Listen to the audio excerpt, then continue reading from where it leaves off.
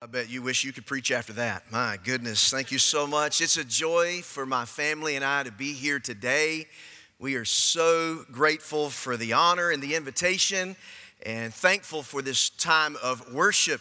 I'm a friend with your pastor. We've been friends since seminary. Back when we were in our early 20s, both of us had a full head of hair, and we were learning all about the Word of God in North Carolina to go to the nations and take the gospel to the world. So I am so grateful to be here today with my family, and we have already been blessed, and we're excited to be able to open the Word of God with you this morning. I heard about a preacher one day on a Sunday morning right after church. This is back when the preacher used to stand at the back and shake everybody's hand as they were leaving.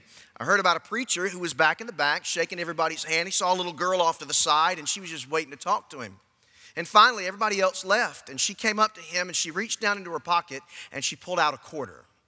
And she gave that quarter to the pastor. Now, for all he knew, this was her last quarter, the last bit of money that she had. He said, "No, sweetheart, I can't take this. You're so sweet, but I can't take your money." She said, "No, pastor, you need this more than I need this." He said, "No, I can't." No, she insisted. So he took the quarter, and he looked at her and said, "You're just so sweet. Thank you so much." And she said, "Well, my daddy said you're the poorest preacher we've ever had, so I want to make sure you had some." I told that story just a few months ago, and before I left, everybody was giving me a quarter. And so hopefully today we'll do a little better, okay? Find in your Bibles 2 Chronicles chapter 20. 2 Chronicles chapter 20. And I'm going to speak on this subject this morning, what to do when you don't know what to do. What to do when you don't know what to do. No matter how smart or intellectual you are, how prominent or influential you are, how godly, holy you are, I promise you there will come a moment in your life where you face a circumstance or situation and you don't know what to do. In 2 Chronicles chapter 20, we see a king face a situation just like that. He faces a dilemma, and no matter how much experience he has or how many military generals he has or how much expertise he has, he doesn't know what to do. He didn't have time to search the scriptures and memorize some new verses that say do not fear. He didn't have time to take a seminary course. He didn't have time to sit down with his Christian counselor. He didn't have time to take a poll on Facebook. He did not know what to do. But he gives us an example. He sets for us a framework for how we are to respond when we face situations in life where we are uncertain and it seems unclear what our next steps may be. So we're going to learn this morning about King Jehoshaphat in 2 Chronicles chapter 20. And we're not going to read the entire chapter. We're going to read verses 5 through 12, and then we'll fill in the blanks as we go throughout the message this morning. 2 Chronicles chapter 20 and verse 5. If you're there, say, "Let's go." All right, verse 5. And Jehoshaphat stood in the assembly of Judah and Jerusalem, the house of the Lord, before the new court. And he said, "O Lord, God of our fathers, are you not in heaven? You rule over all the kingdoms of the nations. In your hand are power and might, so that none is able to withstand you. Did you not drive out the inhabitants of this land before your people Israel and give it forever to the descendants of Abraham your friend? And they have lived in it, and have built for you in it a sanctuary for your name, saying, if disaster comes upon us, the sword, judgment, pestilence, or famine, we will stand before this house and before you, for your name is in this house, and cry out to you in our affliction, and you will hear and save." Now here's the situation. Verse 10. "And now behold, the men of Ammon and Moab and Mount Seir, whom you would not let Israel invade when they came from the land of Egypt, and whom they avoided and did not destroy. Behold, now they reward us by coming to drive us out of your possessions, which you've given us to inherit. O our God, will you not execute judgment on them? For we are powerless against this great horde coming against us. We do not know what to do, but our eyes are on you." Would you join me for a moment of prayer? Father, in this moment, speak through your word. Jesus Christ be uplifted and exalted. Holy Spirit, have freedom to work and to move, save souls, change lives for your glory. In Jesus' name, amen. Now, I'll be honest with you. I haven't heard a whole lot of sermons on Jehoshaphat. This might be the first time you've heard a sermon on Jehoshaphat. A lot of us don't know the story of Jehoshaphat, and I've never met anyone who named their kid Jehoshaphat, all right? Not one of the most popular characters in the Old Testament. But I can remember the first time I learned about a guy named Jehoshaphat. I was at Second Baptist Church in Warner Robins. That's the church where I grew up. It's the church where I pastor today. And I was in the kids' choir. And I can remember I used to always like to have the lead role in the kids' choir, whatever it could be, right? Funny, I'm a pastor now, but I like to be the lead. So I tried out to be King Jehoshaphat in the play. And you know what the play was called? Fat Jehoshaphat. You could not get away with that these days. You'd be canceled. You could not get away with calling him Fat Jehoshaphat. The whole play, I had a pillow stuffed under my robe, right? And then they had the time of prayer and fasting, and I came out. The pillow was gone. I was very skinny. I still remember. He's fat Jehoshaphat. What a good king is he? He's a good king who's everything a good king should be. Everybody loves him. He's the one we all adore. Because fat Jehoshaphat loves the Lord. Amen. Yeah. Be in the choir here next Sunday. But I remember the story of Jehoshaphat, and one of the things that stood out to me was this. Even as a child, in a moment of great distress, fear, worry, and concern, he turned to the Lord. And God delivered. And so we're going to talk this morning about how we're to respond in those moments of uncertainty, when we lack clarity, when there's confusion and we don't know what to do, because in reality, we will all face those moments. Jehoshaphat has no military strategy to deal with this. There are no generals there to give him advice or counsel. He just needed to admit to God, I don't know what to do. So number one, when you find yourself in that situation, pause for a moment. Remind yourself of who God is. Remind yourself of who God is. We see this in verses 5 and 6. So when the king did not know where to turn, he decided to turn to God.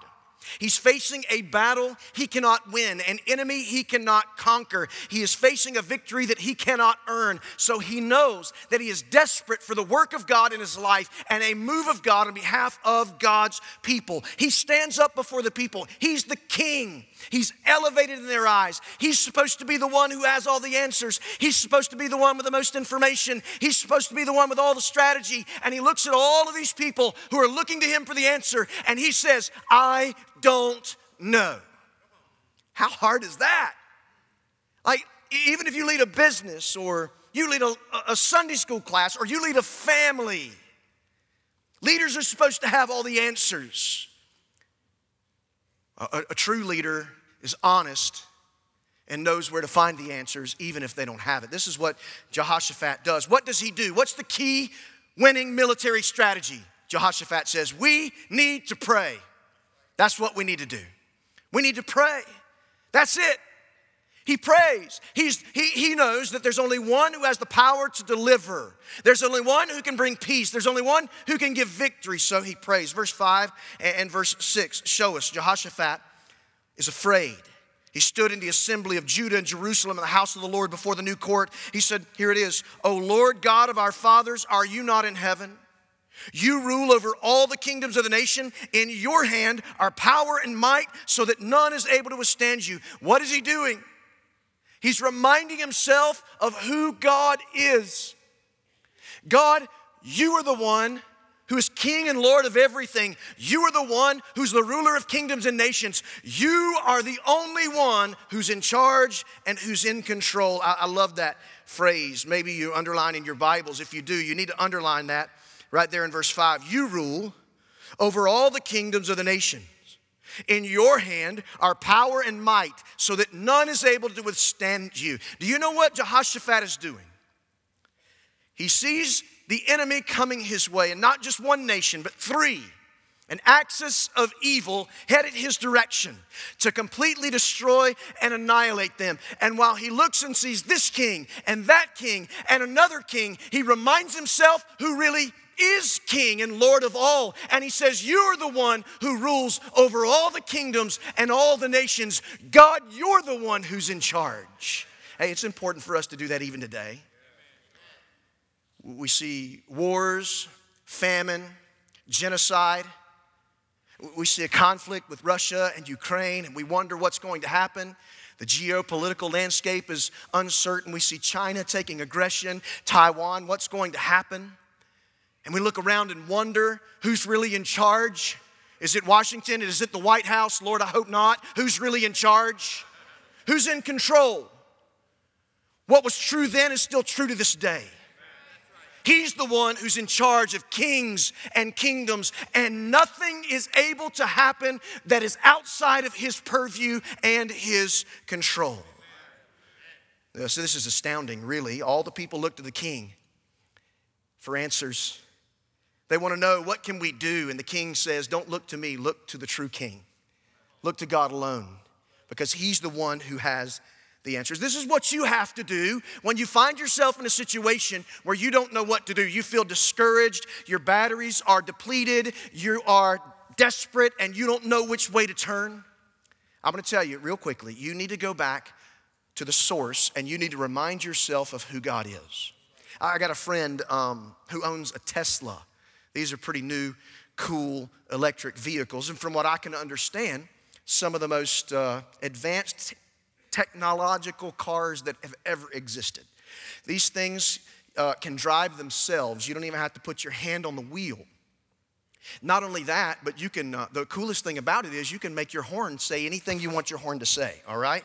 So like it could sound like a train coming through. It's like, doesn't just do a beep beep thing, right? It's pretty cool cars. And my friend always drives his Tesla, completely electric vehicle. Very, very nice. Well, just this past week, we were getting together to work out. We play racquetball a couple times a week, so we were getting together. And I noticed that he pulled up in a really nice Jeep. One of those trucks, right? It's a Jeep, but it's a truck. You know what I'm talking about? Everybody do like this? All right. If you don't know, just do like this. And if you're confused, you just do like this, and we'll know. So I noticed he pulled up in his truck, or his Jeep. I was like, man, I really like the Jeep. Did you get rid of the Tesla? He said, no. I didn't get rid of the Tesla. I just forgot to plug it in last night.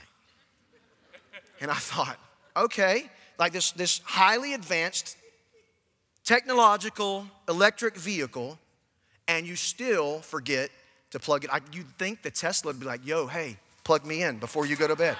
It's not that smart. And here's what I thought in that moment. Here's what I thought. Tesla has to be plugged in to be useful.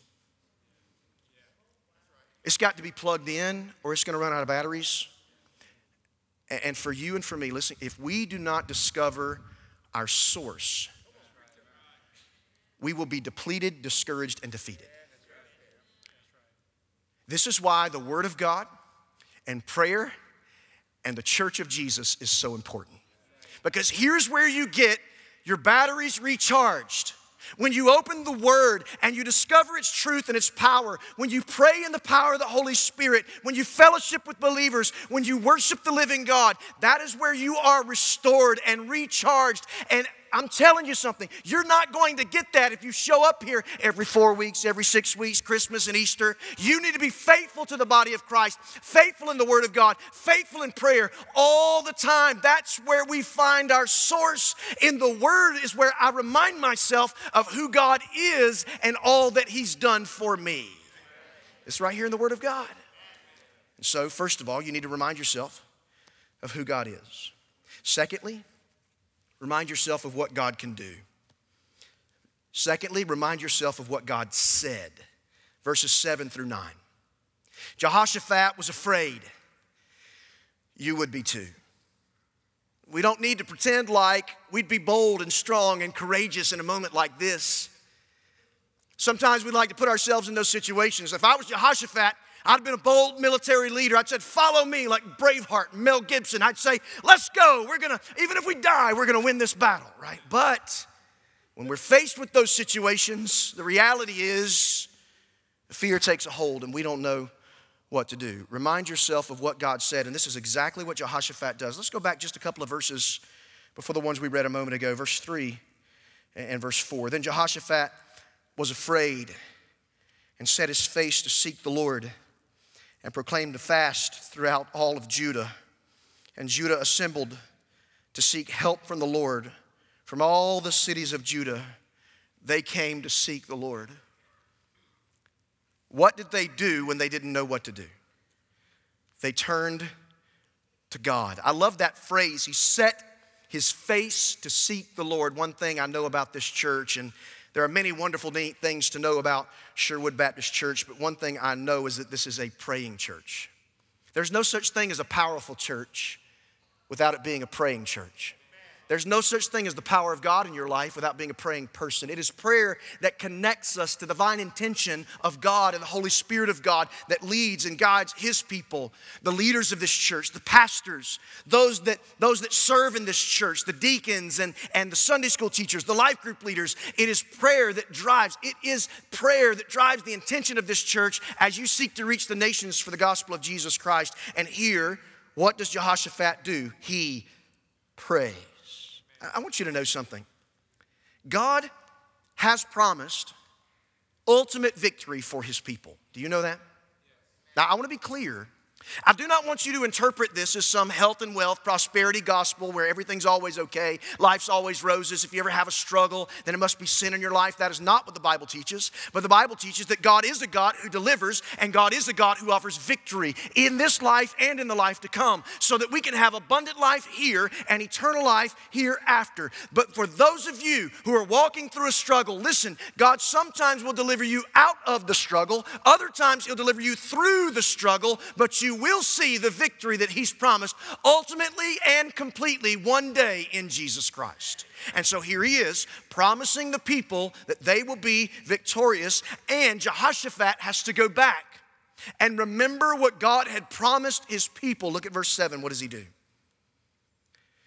As he's praying, he reminds God of something that God did all the way back in the book of Genesis. Did you not, our God, drive out the inhabitants of this land before your people Israel and give it forever to the descendants of Abraham, your friend? By the way, don't you love how Abraham is described here?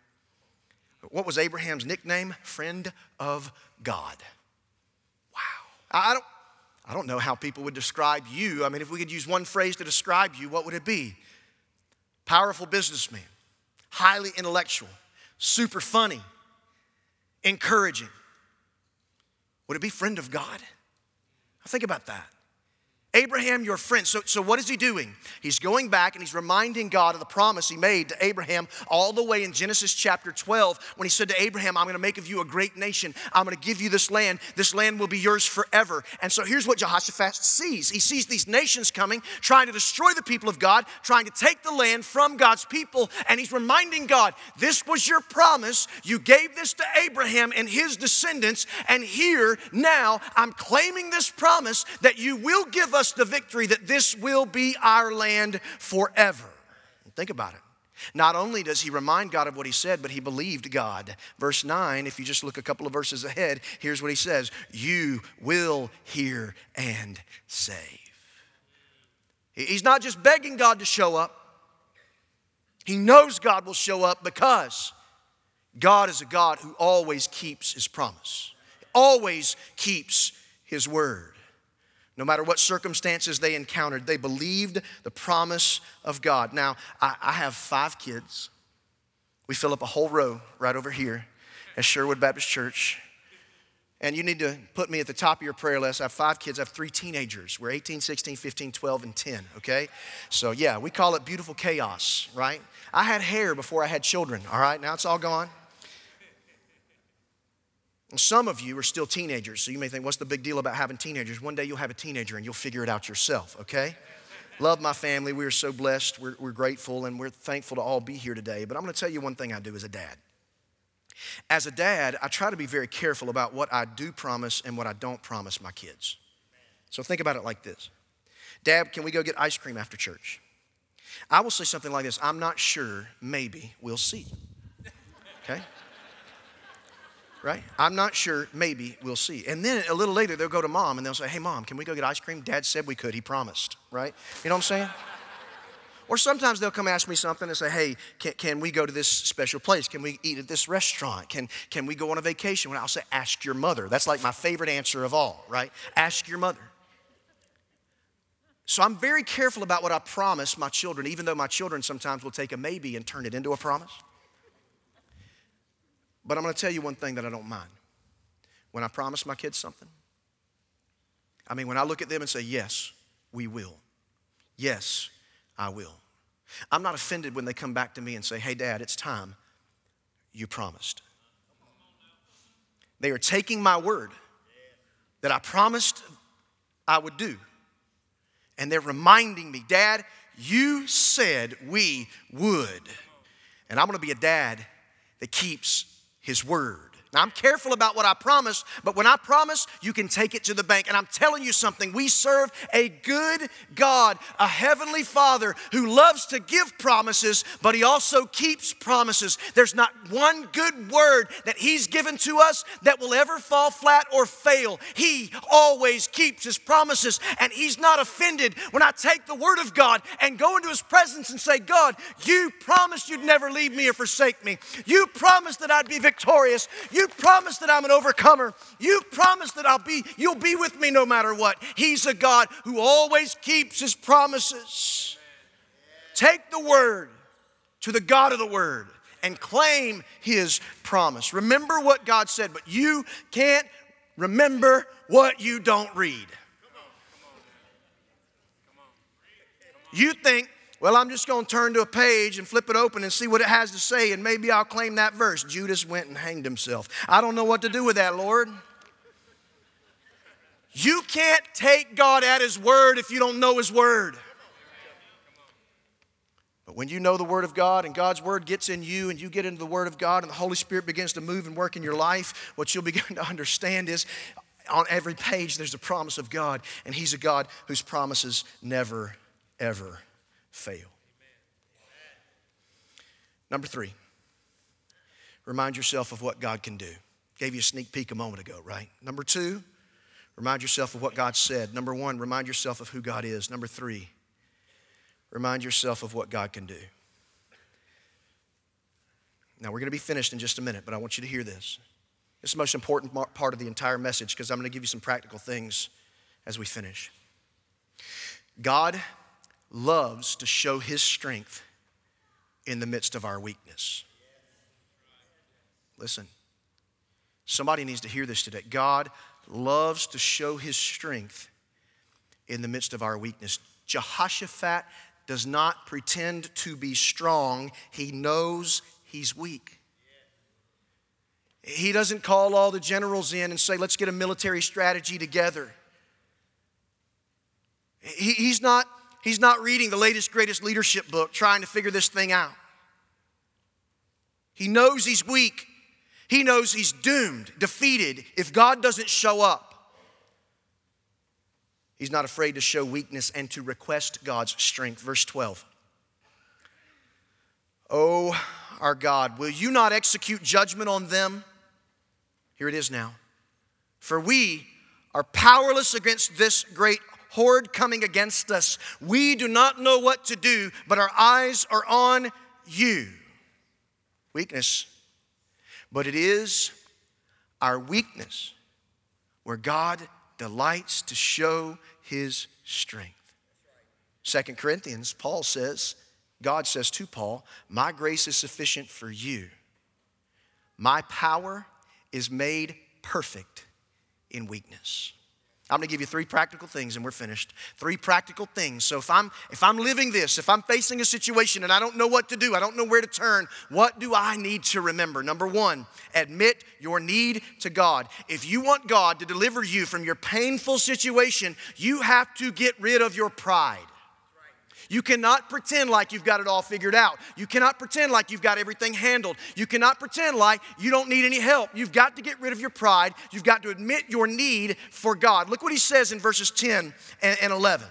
And now behold, the men of Ammon, Moab, Mount Seir, whom you would not let Israel invade when they came from the land of Egypt, whom they avoided and did not destroy. Behold, they reward us by coming to drive out your possession, which you've given us to inherit. Notice this. These were people inhabiting the promised land. When the people left Israel, entered into the promised land, these were people they did not eradicate initially. And these are the people that come back and now give them a problem later on. There's a spiritual principle there, by the way. You need to completely, totally rid yourself of the sin that entangles you and leave it behind. Destroy it, eradicate it. Otherwise, the enemy knows how to bring it back at the worst time in your life. And so here he says, these are the enemies that existed in the promised land, and now they're coming to destroy us. God, what do we do? You know what he says? I need the Lord. Some of the sins that you struggle with today, some of the struggles that you're facing in life are the things that you allow to linger. And you never take it to the cross, and you never walk in the victory that God has promised you. You have to admit your need to God, be honest. Secondly, you have to ask for help. Here's one of the simplest, most powerful prayers in the entire Bible. And I've prayed this from time to time in my own life. God, I don't know what to do. I don't know what to do. I don't know where to turn. I don't have the right words to say. There's no strategy. There's no plan. I don't know who to call. I don't know what to say. God, I don't know what to do. My eyes are on you. I'm going to trust you. I love this because Jehoshaphat's the king. But Jehoshaphat the king doesn't want the eyes of the kingdom on him. He wants the eyes of the kingdom on the true king. One of the reasons I love your pastor is because I know how he leads. I know how he preaches. I know his heart. And so any pastor or leader that wants you to look at them more than they look at Jesus, more than you look at Jesus, you don't need to follow that kind of person. Because a pastor, a true pastor, preaching the gospel, preaching the word, is never receiving glory to himself. All glory goes to God. A leader, a true, genuine leader doesn't receive glory to themselves. They give glory to God. Jehoshaphat, the king, doesn't want the glory for himself, doesn't want the eyes of the kingdom on him. He says, you need to look at the true king, the one who reigns, the one who's in charge. And notice God begins to answer after the prayer of the king, all the way in verse 17. Now we're going to put the story together and we're going to see what God does. All the way in verse 17, God says to his people, you will not need to fight in this battle. Stand firm, hold your position, and see the salvation of the Lord on your behalf, O Judah and Jerusalem. Do not be afraid, do not be dismayed. Tomorrow go out against them and the Lord will be with you. Jehoshaphat says, don't look at me. Look to the true king. The true king then promises victory. You will not need to fight. Let me tell you something. Spiritual warfare is real. The Christian life is a battle, but God is the one who fights our battles. If we fight in our own strength and our flesh, we will fail. But if we fight in the power of the Holy Spirit yielded to his will and purpose in our life, we have the victory promised for us. God fights our battles and he always wins. There's never a fight that God picks that he can't win. He always wins. How does this king respond? I love this. Verses 18 through 21. Then Jehoshaphat bowed his head with his face to the ground, and all Judah and the inhabitants of Jerusalem fell down before the Lord, worshiping the Lord. And the Levites and the Kohathites and the Korahites, these are the worship leaders. They stood up and praised the Lord, the God of Israel, with a very loud voice. And they rose early in the morning, and they went out in the wilderness of Tekoa. And when they went out, Jehoshaphat stood and said, hear me, Judah, the inhabitants of Jerusalem. Believe in the Lord your God, and you will be established. Believe in his prophets, and you will succeed. And when he'd taken counsel with the people, he appointed those who were to sing to the Lord and praise him in holy attire. And they went before the army, and they said, look at this now, give thanks to the Lord, for his steadfast love endures forever. Did you notice the timeline of these events? They are worshiping and they are praising before the battle ever took place. Verse 17, God says, you're not going to fight. I've got this. I can handle it. Verse 18, Jehoshaphat says, I believe the Lord, even though I haven't seen it yet with my own eyes, and we're going to worship him. We're going to get the worship leaders. We're going to get the choir. We're going to get the praise songs, and we're going to begin to worship God even before the battle begins, because we believe that what God said he will do, and he'll bring us the victory. So we talk a lot about worshiping in the middle of the battle. Worship before the battle. Worship in the midst of the battle. Worship after the battle. He's always worthy of worship and praise. And so here, man, they're worshiping the Lord, rejoicing and giving praise to God, thanking God for His steadfast love, even before the battle ever took place. And then they go out worshiping and they see the enemy slain before them, gone, defeated. They turned on themselves. God provided the victory. Admit your need to God. Ask for help. Acknowledge God's goodness.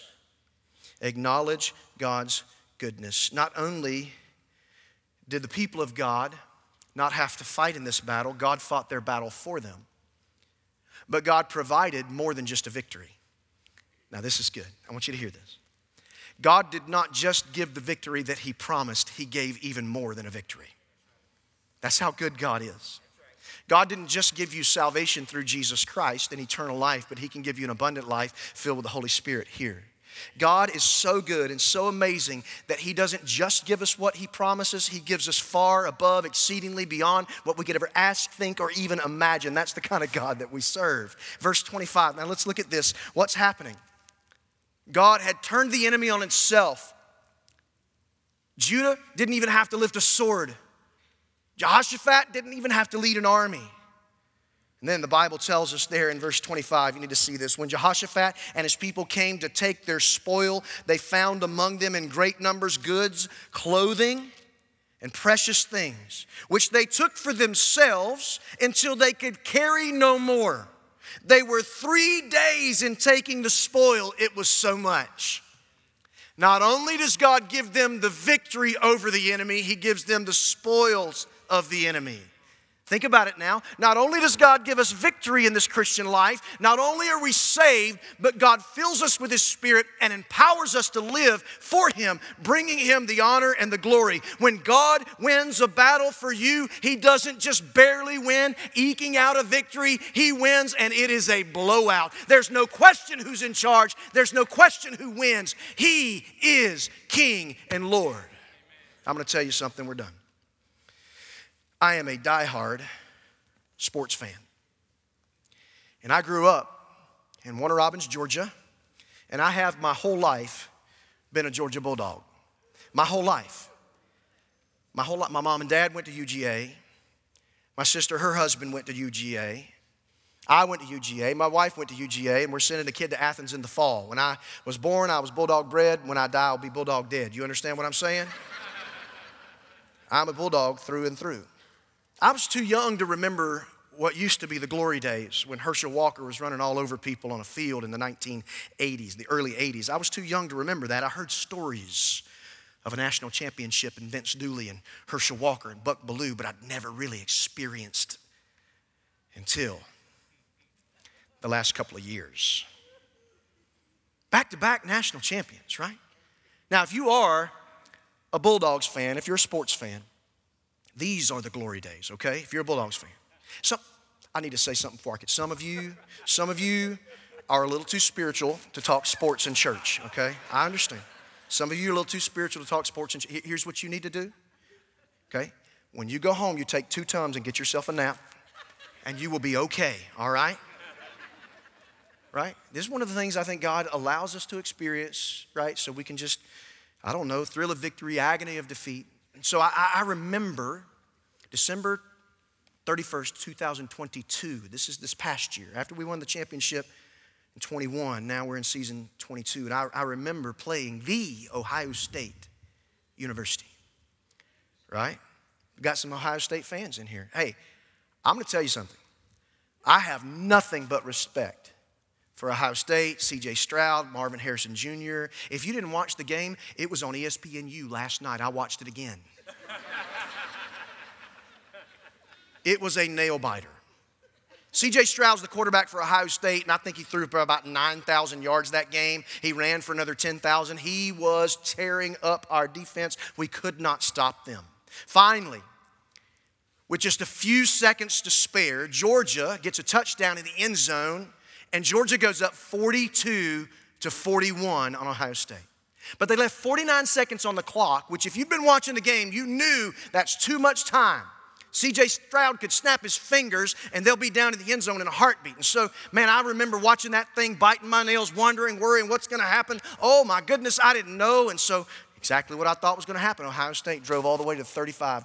C.J. Stroud had a great little run, got tackled. Oh, man, time's running out. As time is running out in the year 2022 and the clock is ticking down, 5, 4, 3, 2, 1. Ohio State sets up for the winning field goal. This guy had already kicked a couple of field goals. They were in the game because he'd made some field goals. And so I was like, that's it. We're done.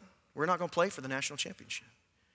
He got up, and it was the most beautiful kick I'd ever seen in my life.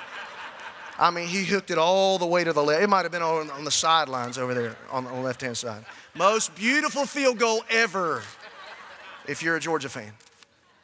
And then January 9th, I mean, we barely squeaked out a victory. And then January 9th, we played Texas Christian University, TCU. And folks, it was a bloodbath. It was a blowout. I mean, Georgia broke records for the amount of offense, the points scored, and all the things. And I felt bad for the Texas Christian University Horned Frogs. I felt bad for them. I was like, y'all need to go back and you need to pray a little bit more, read Jehoshaphat, trust in the Lord, whatever it is, all right? Because it was a blowout. And I began to think, here's what we do. Here's what we do to God. Some of us worry. We're anxious, always wondering, God, are you going to come through? We're biting our nails and we're thinking God's just going to barely eke out a victory at the end. Like a three-pointer at the buzzer, or a goal in soccer in penalty overtime, or a home run in the bottom of the ninth, or extra innings, or that field goal at the very, that's how we live our lives. We think, God, I know that you can give me the victory, but I got to really stress about this here because I'm just not sure how you're going to come through and when you're going to. I'm not in control. So I know you're going to give me the victory, but we're just going to barely eke it out here on this earth. God, when he promises you the victory, it's more like Georgia versus TCU than Georgia versus Ohio State. Now there's a spiritual principle here. I promise there is. God doesn't just barely win. We don't have to walk around all worried, fretting, wondering, God, are you going to come through? We don't have to be nervous. God, I'm trusting you. You just better show up for me. God, I know that you've promised, but I'm wondering and I'm worrying, will you really? Time's running out and I don't know what's about to happen. The enemy seems to have me in his crosshairs. No, listen, when God promises his children the victory, you don't barely eke out a victory. It is a blowout, and God alone provides the victory, and it's so amazing. So when you look back in your life, you'll be able to say, I don't know what happened. All I know is it wasn't me. It must have been God. That's the victory that he promises his children through Jesus Christ. All right, heads are bowed and eyes are closed all over this place. In just a moment, we'll have a time of invitation. This is the most important moment of our entire service. And so I'm going to ask, unless absolutely necessary, just stay right here locked in. If you're watching online, don't turn your device off or your television off yet. I know our worship team will be moving to come into place. Heads are bowed and eyes are closed, and here it is very simply. Some of you walked in today and you're in a situation where you would say, I don't even know what to do. I don't know where to turn. Turn to Jesus. You can trust him. Maybe there's never been a moment in your life where you've repented of your sins and you've placed your faith and trust in Jesus Christ. You can do that today. You say, Pastor, I don't know what to do. I don't know what to say. I don't know who to talk to. Well, you've come to the right place. In just a moment, I'm going to pray. We'll all stand and sing and respond. We'll have pastors, folks up here to talk to you, to pray with you. And maybe the moment we begin singing, you just need to walk out of your row and walk down the aisle and say something so simple. I need Jesus. I need Jesus. These folks can tell you what it means to follow Jesus, to know him, to experience the victory that he's promised. Now, others of you, you're walking through a dark valley. You know the Lord, but you're walking through a valley. And you don't know which way to turn. Maybe you just need to grab a friend, somebody in your life group or Sunday school class, or grab your spouse or grab your kids and come to this altar and just pour your heart out to God. God, I don't know what to do, but my eyes are on you. I'm going to trust you. Maybe God's calling you to be a part of this church. Maybe you've been saved, you've never been baptized. I'm going to tell you the most important thing here today. When you don't know what to do, turn to Jesus. Do you know him today? The God of heaven sent his one and only Son, the Lord Jesus Christ, who lived a perfect, sinless life. He died on the cross for our sins. He was buried in a borrowed tomb. He rose again on the third day. He conquered death, hell, the grave, and all of his enemies. He is seated now at the right hand of God the Father, and he offers hope, salvation, forgiveness, and redemption to anyone who will turn from their sin and repentance and trust Christ in faith. I'm going to pray. We'll stand and we'll sing. You respond. Father, in Jesus' name, we thank you for your word. We thank you for its truth. Speak. Work in this place. Holy Spirit, have freedom. We give you the glory, Jesus, in your name. Amen. Would you stand with me, please, right now as we begin to sing? Would you stand right now? Walk out of that road, down this aisle. Come trusting Jesus. Come to this altar, whatever it is, as we sing.